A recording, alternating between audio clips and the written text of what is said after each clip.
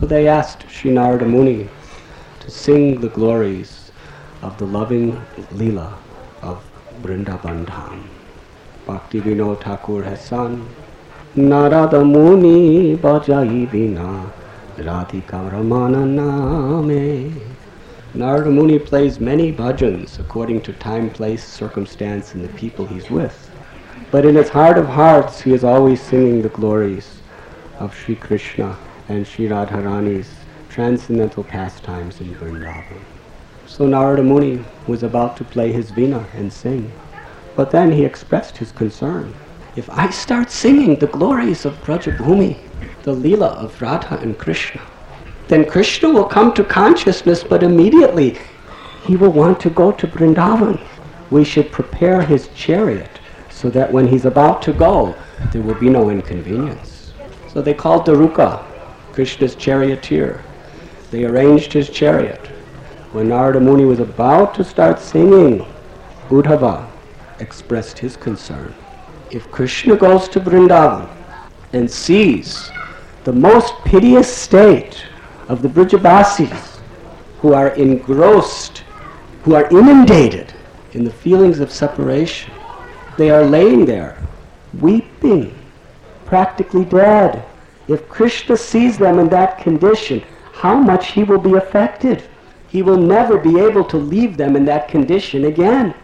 Thus, he will not come back to Dwarka. So this will very much complicate problems. So Narada Muni said to Uddhava, you should go to Vrindavan, and you should tell the Vrajvasis that Krishna is coming. Then they will come out of their lamentation and they will be cheerful to welcome him. Uddhava, he became very sad. He said, Sri Naradaji, what you say I must do, but please reconsider. Krishna sent me from Mathura to Vrindavan many years ago.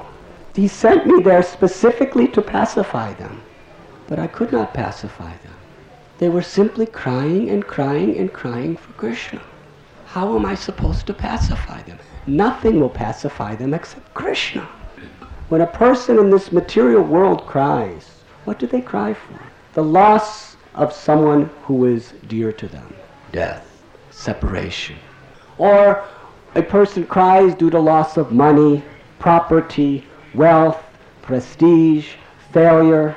So to such a person, you can preach to them and tell them everything in this material world is temporary. You should not cry. It is all inevitable.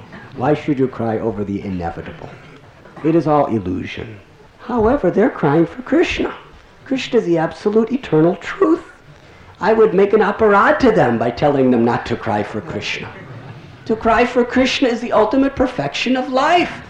I wanted to tell them, cry more, cry more, cry more. I failed miserably.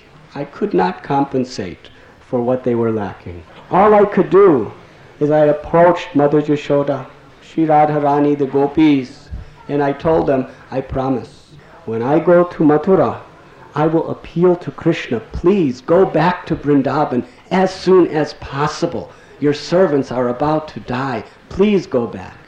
And I believe that very soon he will come. But Krishna has not gone back.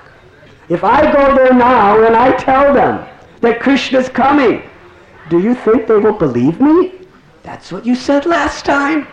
Decades ago. He still hasn't come. You are a liar. We cannot take your words true.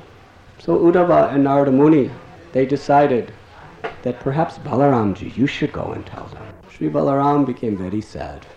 He said, it is very nice you are telling me to do like this, and I cannot say no to what you request, but please reconsider.